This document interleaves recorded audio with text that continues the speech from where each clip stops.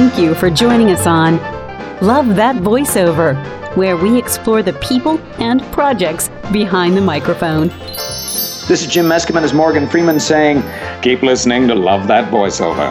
You'll be glad you did. Brought to you by voiceover artist Rebecca Michaels Haw, also known as Love That Rebecca. Hey, you super awesome, sexy, fabulous Love That Voiceover listeners. We're picking up here with Hugh Edwards in our in-depth conversation about voiceover in gaming. He's got some great tips for you. Really cool stuff. Let's talk about what we've heard and what we know, because sometimes it's what's a rumor that can be clarified. And whatever you can enlighten us on in terms of your opinion of the market. The overriding point about someone like Stephen Fry or Brad Pitt. These guys are huge, I mean, what I was saying earlier on about having to train them in front of people like Sega, if it's one of those guys, we're happy to do it, but unfortunately life is unfair. And if you're an unknown actor, we're not happy to do it. It's unfair, but it's the reality of life. So the problem with this dilemma you're talking about is that so many good actors who are unknown have been out there and have been to drama school or voice coaching school, if you have those in the States. Yep. And they've done all of their base level acting, and they've got lots of jobs doing e-learning and commercial and more straight line, linear types of scripts. Yeah, exactly. All those sort of things. But they haven't had the training in gaming, and they've already been to drama school. So it is a dilemma, because the people who are in drama school now are just starting to be trained in gaming as well as all the rest of the aspects. So that's where it comes from. Well, there are a lot of courses that go on in the States as well. But in these trainings, what I've seen them offer is discussion about having a multitude of characters that are in your back pocket or in your toolkit that you can use. And there's a lot of training about being able to do that and having that flexibility. Yeah. Which is very important. I think really the only thing differentiates us between them and us is that a lot of those courses that I've seen are run by very good actors and drama school teachers, but not many of them have actually been voice directors or casting directors for gaming. They're taking an approach, as in they may have done some games and they've seen an aspect of it, but they haven't actually, they're not looking at the cogs from the inside, which is where our course comes from. And it's our course is approached, because we realized that, it's approached by myself and Peter Dixon. So it comes from two sides. It comes from the voice director and casting side and the actor's side. Very helpful that way. Yes, so that the actors actually get a rounded experience of what it's going to take. It's not just about character stuff. There's an awful lot of technical aspects in there. There's, as you alluded to at the beginning of this interview, there's a lot to do on mic technique and projection levels, which are all different for gaming. And none of those are covered really in the other character building courses. Absolutely not in the same way. No, I'm not going to badmouth those courses, because I think character development is incredibly important. So if you're getting that from those courses, that's great. But what you really want to do is see gaming from the inside and how I think what you're probably offering that isn't out there so much is that ability to be flexible with a non-linear perspective. Yeah, absolutely. Plus the other things that are necessary, because I don't see a lot of focus on the game aspect, particularly the area that challenges an actor a lot and probably frustrates the heck out of a casting person like yourself when you're in that role, or when you're actually live or in session, let's say, in direction, where you're needing them to shift from one, really sad moment to then go, yes, it's fantastic. You need to be able to really shift on the toes, turn that same line into something else, because it's a different aspect of the game, but it's in that crucial choice moment for the game player. I've had actors turn around and say to me that they're exhausted at the end of just an hour-long session because of the mental challenge of having to swap in between emotions is actually quite draining for actors. So, for example, it's not just about what the agility. That's what it is, the agility to flex that muscle, right?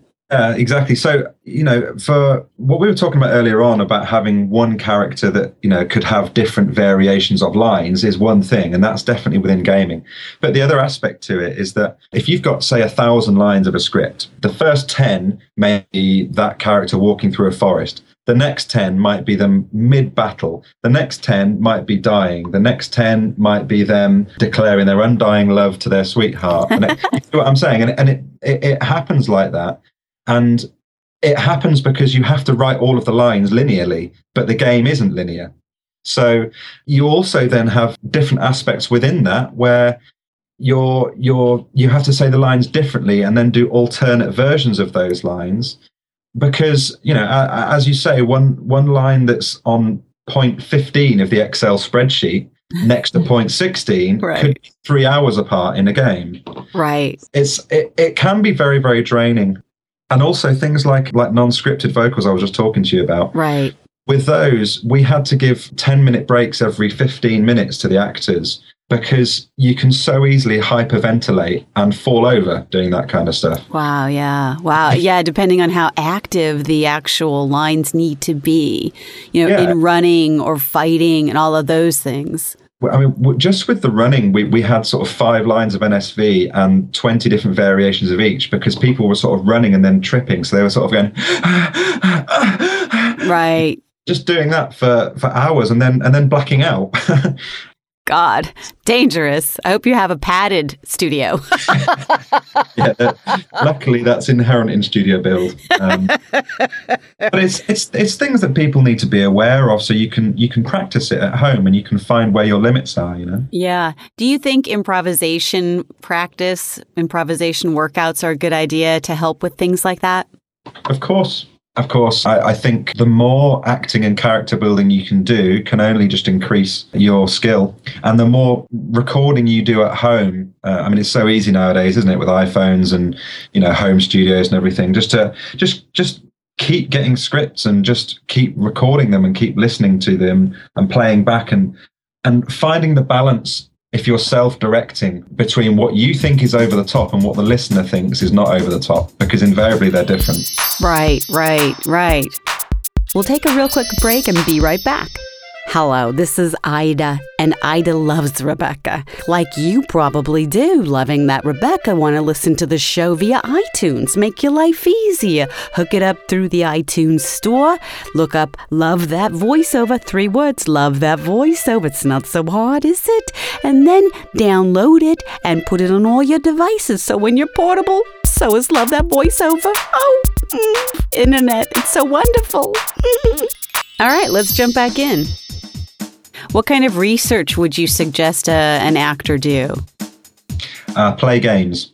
Really? Yeah. Okay. I'm not being sycophantic. I mean, we actually open our classroom course, or our studio course, by talking about research. If you think about it, each and every one of us has a very deep, rich history of watching TV and listening to the radio and watching films. And if I asked you, you know, about any aspect of character building, about cowboys and about Clint Eastwood, you could probably write me a big long essay on it. Mm-hmm.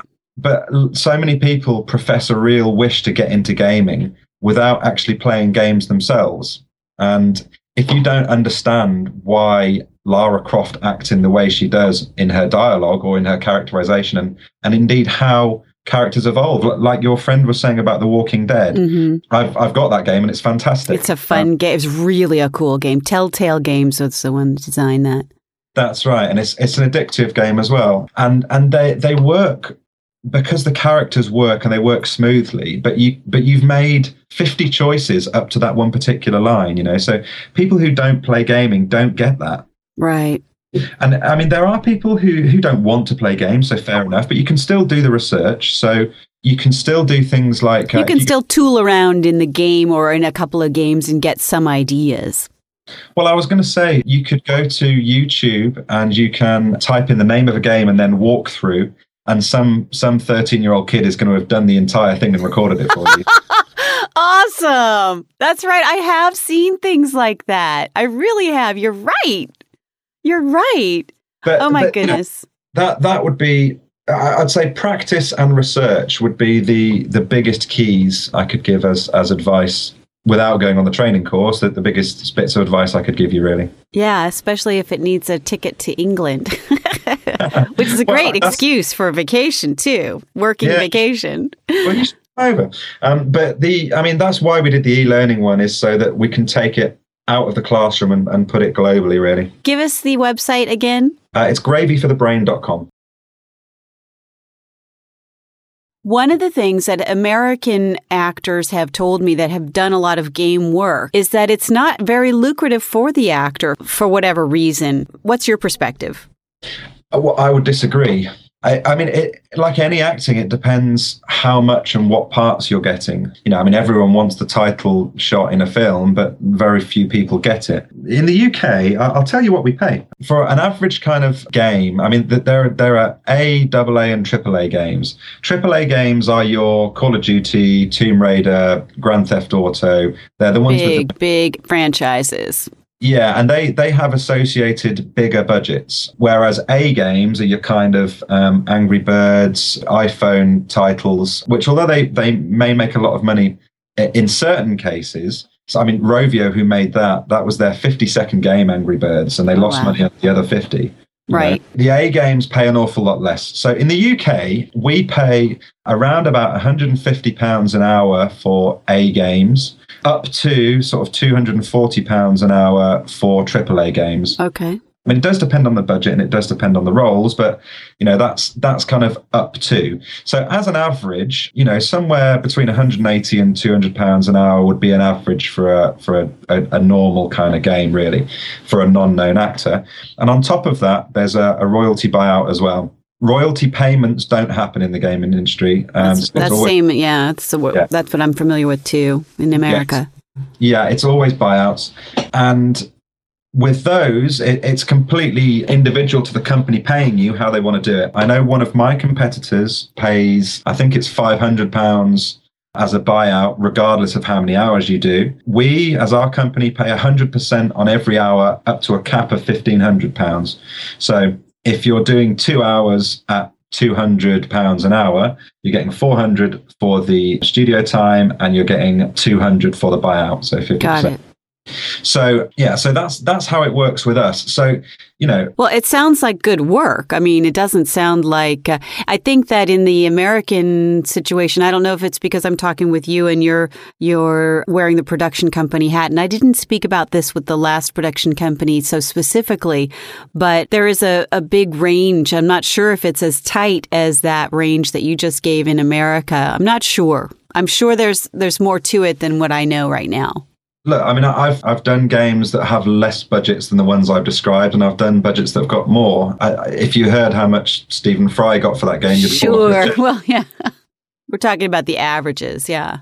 Well, the idea is if you look at something just like that Harry Potter title, each character, they were doing, as I said, 4 hours worth of NSV and then 2 or 3 hours worth of dialogue. So, they were taking home £2,000 plus per role. Yeah. Yeah. So I don't think for 7 hours work, that's badly paid. No, it sounds great. And certainly does seem like a worthy endeavor in terms of effort to put yourself in the right experience level to be able to present yourself as a voice actor in that capacity. Why not? I can tell you that I spend out multiples of hundreds of thousands of pounds on voice actors each year. It's not small business. No. And in fact, in the UK alone, our film industry is worth 4 billion and our gaming industry is worth 1 billion. And that's a lot of money. Oh, my goodness. It's such a pleasure to talk to you. And I know that there's so much more, but I know that you are a working professional and need to get back to work. We got him at lunchtime, everybody. He grabbed his cup of tea before we started. Isn't it awesome? His very English. Before we let you go, can you answer just a couple of quick, fun, personal kind of fun, let us get to know Hugh a little bit better questions? Sure, of course, yeah. All right. This is kind of like the Rorschach quiz for Love That Voiceover. So give us a great story of a funny run-in with a celebrity or a pro. You don't have to name names. Okay, I'll tell you what, I've got one. Yay. There was a game we did, and there's a celebrity in the UK called Keith Chegwin. He's a very sort of funny kind of guy, and they did a game called Chegger's Party Quiz. And one of the things we had to do was reversion that into French, Italian, German, and Spanish. Yeah. And there's this guy. In fact, he wouldn't even mind me mentioning his name. He's a guy called Massimo Maranello. Oh, Italian. Yeah, and we were doing the Italian version of it, and he's a excellent voice artist, but he's very, very expressive, and he really gets into his roles, and his arms flail everywhere, and he was doing this quiz and all this kind of stuff, and it was really kind of flamboyant. The problem is that he was A, getting too hot, and B, the clothes noise he was making the recordings unusable. Oh no. So in that instance, he went down to his underwear. That is the first time I've heard. That's fantastic. That's awesome. Yeah. But you know what? Power to the cause, because we got a great take from him. Yeah, he was completely willing to just do whatever to get a good take. So. That's wonderful. That's wonderful. What a great share. Thank you for that. What do you do when you're not working? Well, I have a 6-month-old little boy. Oh, congratulations. And I'm a drummer. I drum in lots of different places. I do dance music and folk music and things like that. Oh, are you performing as a drummer? Yeah. I've actually just stopped being in a band, which is a band called Leatherrat, who are very good. If you wanted to have a look at something, go to YouTube and type in Leatherrat Cropredy Landlord's Lament, and there'll be some drumming footage of me drumming there. But Fantastic. I had to leave that band because of it. They tore an awful lot. I didn't really feel I could do it with a brand new baby anymore. So. Aw. Well, being a dad will bring new drumming possibilities, I'm sure, into your life. Yeah, well, I'm already thinking about his Christmas presents and first drum set as to whether it's too early this year or not. But So cute. Well, he can go without the sticks, just the hands. Yeah. Bongos. Good idea. Fantastic. Is there anything that I missed that you would like to share? I think from my perspective, if you're in the UK, then come along to one of our training courses. I mean, we do have people from Europe come over. We've got a girl from Germany coming over to the next one.